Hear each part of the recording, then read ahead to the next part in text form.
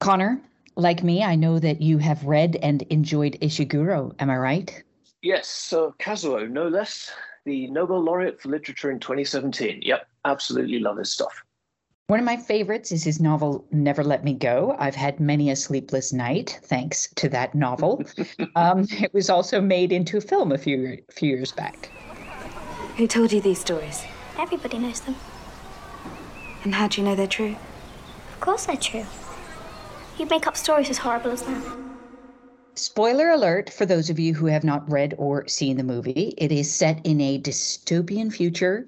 Humans are being grown for organ replacement. Exactly. There's like this whole other group of humans kept separate from the population, and they're just there as like exact spares. And of course, Ishiguro represents all of this under the umbrella of dystopia. But I actually started wondering if there are any real life examples of this idea. Maybe not a particular separate human population. Like maybe there's a parallel Connor and Dodie somewhere, not making a podcast, but growing organs. Actually, not so dark, not so dark. But but maybe there is an innovative way forward when it comes to transplants and helping us survive with healthy organs. Ah, okay, I like it. So it's like the Matrix, but it's organ farming. Right. I guess that's what matters in today's episode. That's right. In fact, let's never let me go. No, she I, did. yeah, She we did. did.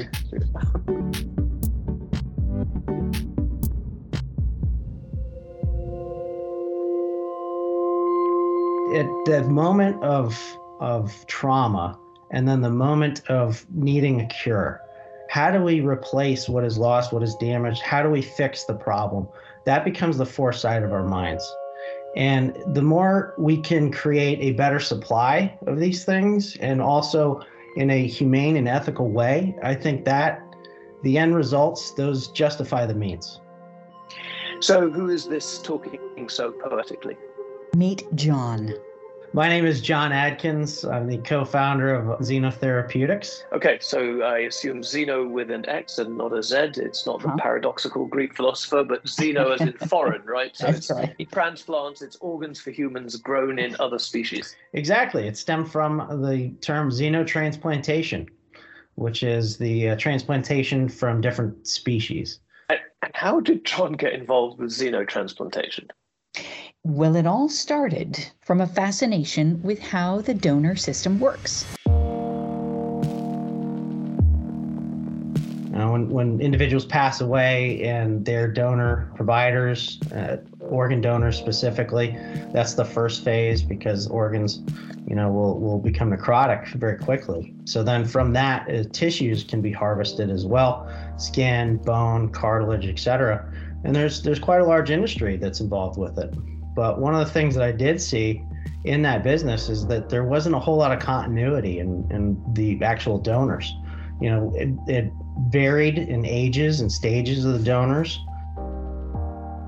The more John looked into the idea of transplanting from different species, the more he thought, well, this is fascinating.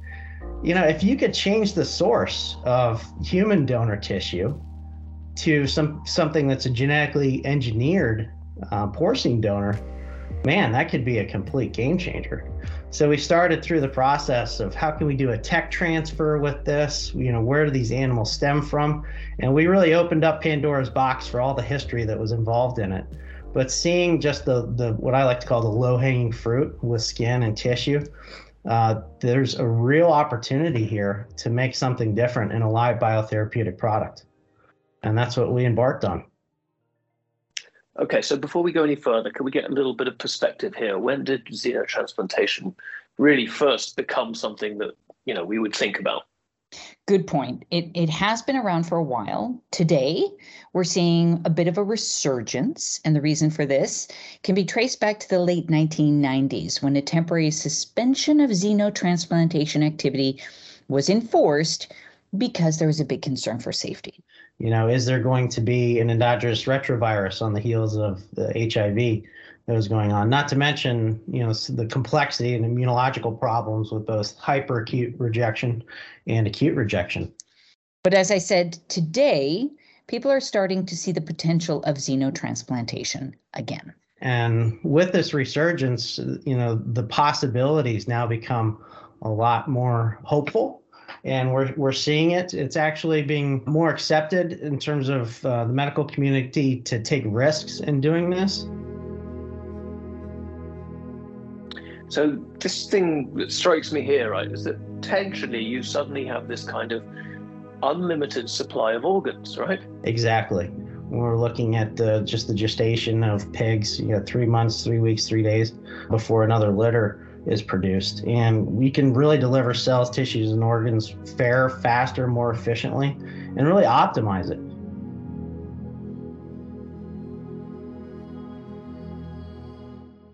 We're not just talking internal organs here. So when we're talking about transplants, skin is a transplant. Skin is the largest organ in the body. And when we're looking at burns, you don't think about burns too often. And seeing it firsthand, as I mentioned, it really makes you think.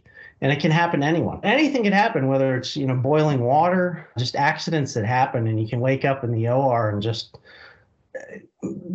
the devastating injury that's occurring and then not knowing what the course of action is. Our skin is this incredible organ. It helps regulate our temperature. It prevents infection. There are so many good reasons to say thank you to our skin. So when those cells are damaged or lost, we have to replace them. And that's why skin grafts are the gold standard of care in burns. So we need to be able to provide skin grafts. And by using a live biotherapeutic product that we've created with Xenoskin from these genetically engineered animals, we can actually provide this at scale.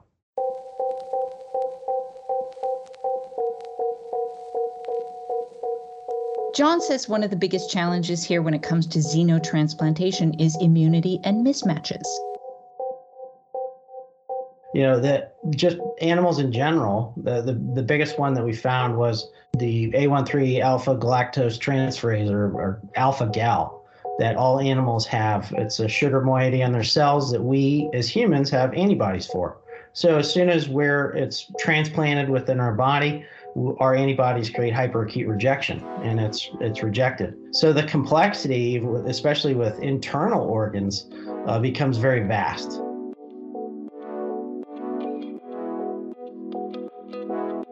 So as technology gets better, John and his team at Xenotherapeutics are aiming to make better genetic edits to these animals to account for those mismatches. And that's ultimately what we're looking to do. When you can create a universal off-the-shelf, you can do haplotype matching, general sense. I think even if you're staving off mortality for 6 months, a year, 2 years, what does that mean to that individual and their families? I think that's the ultimate goal. Okay, wow, this is epic. This is like personalized medicine, personalized organ transplantation, but at massive scale. Yes, it is. And, personalized, it becomes a little more nuanced. It can't just be me, right? You can't just manufacture another me in that sense. But I think, that term of being universal or universally adaptive is more in line with it. But yeah, I agree. And personalized medicine is going to be the medicine of the future. That, when we treat an individual with a disease, we want to treat and understand what the individual is going through and what their body's reacting to, and not just throwing generic drugs or treatments that aren't necessarily going to work. So where does John see xenotherapeutics developing in the next 10 years? I mean, what does he need from the biotechnology industry so that they can take the next step? And I think what we have done is, starting down the course, really, how do we pave that path, regulatory speaking, from everything from CVM on the FDA side to the CBER side of things? It's very complex, and no one really has an answer. The difference between pioneers and settlers is pioneers have arrows in their backs. So we're taking some arrows to figure that out. Ultimately, for John, this is all coming down to the exciting idea of staving off preventable mortality. So why die early if you don't have to? If we can create something, and nature's own biofactory, Mother Nature knows best. If we can harness Mother Nature and adapt and modify and make something more optimized. And then we can provide those live biotherapeutic products to patients that will actually cure, necessarily, instead of just chasing symptoms and going back and forth, but actually replacing what was lost. That to me is delivering on the promise of regenerative medicine.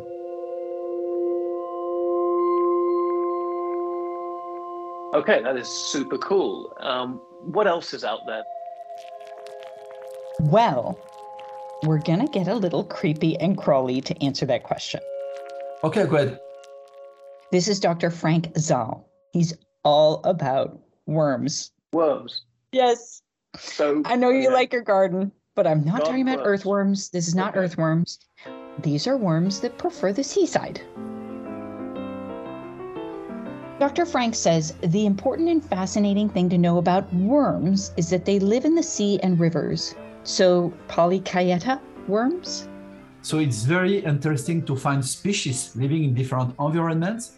And since the worm, there is a 10,000 species of worm, it's very easy to work. For example, when you are very interested by respiration, to take a look about species colonizing different environments, instead to try to find a solution just on one species.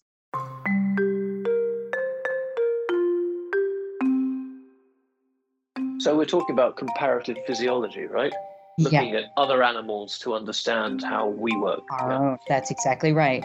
So one day, Dr. Zoll, a marine biologist, was standing on a beach in his beloved Brittany, and he was watching the tide, low tide, high tide, low tide, high tide. It just happens like that every day. Yeah, it's back amazing, and forth, back and forth. And he started thinking about worms. And he was looking at those little sandworms, the lugworm, as they're also known. The humble lugworm, bait of choice for the discerning angler, and a squiggly pile of poo on the beach for all of us. Yeah, brilliant. So there was Dr. Zoll on the beach.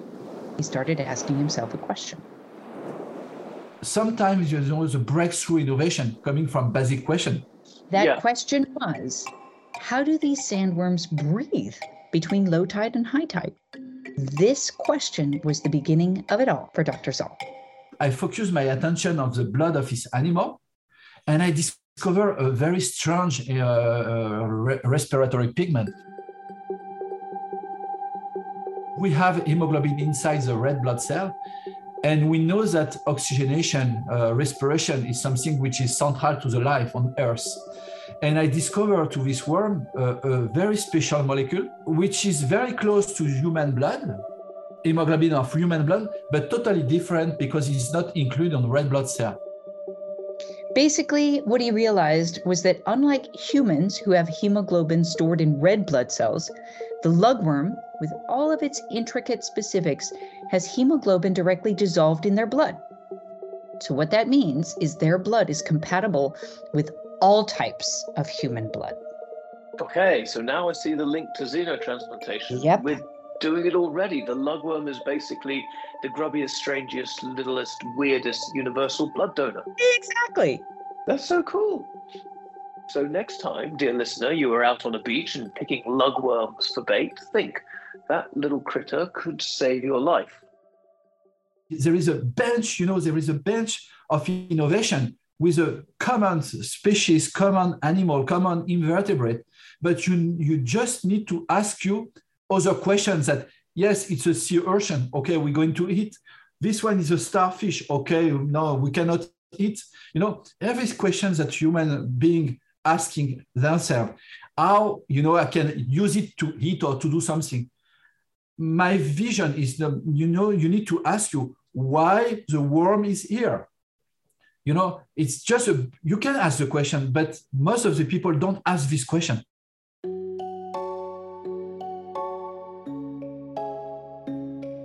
At first, perhaps not oddly, after his discovery, people in the scientific world thought that Dr. Frank was a bit mad with his talk of blood and worms. People said, this guy is crazy. It's impossible. Just because we know that in the medical area, all blood is contained in a red blood cell. And this guy is totally crazy. Then one day he was invited to give a talk at a hospital in Paris. So I was marine biology arriving in the hospital, making a talk about worm. And the people said, at the beginning, they are laughing, said, what is going to talk and so on. And at the end of my talk, the people said, are you sure? Because we are looking that over 40 years by now. I said, yes, and there is plenty on the beach. And now people refer to Dr. Frank Zoll's discovery as important as penicillin. Okay, so this is just brilliant. I'm feeling super inspired. I could just go down to my local pond now, and if I kind of knew what I was doing, I'd find a cure for something. Maybe. A bit of digging. So with that inspiration in mind, does Dr. Zoll have advice for kind of young scientists who are looking to have their own lugworm moment one day? There is a citation, a quotation coming from a very old guy called Leonardo da Vinci. He said, take the innovation from the nature. So, he was the first to do that. In my point of view, it's to go back to the nature and try to learn about the nature and avoid to destroy the biodiversity. It's not, for just ecology, political ecology. It's just because the biodiversity, it's a library of innovation. So it's very easy. Go to the beach, go out, try to ask you questions that nobody asks you about tree, about why this mussel is here, why this bird living here, and you can find, believe me, you can find a bunch of innovation.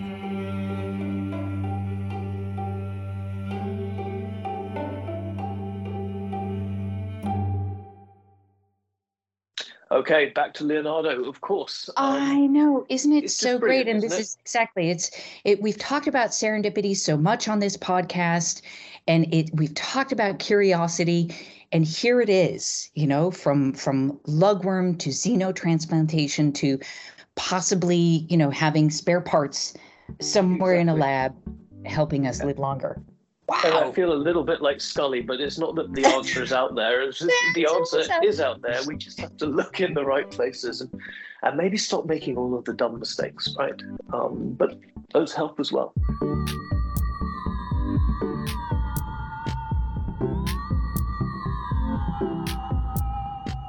Our beach-going executive producer is Andrea Killen, and this podcast is produced with the help of Bethany Grace Armit Brewster.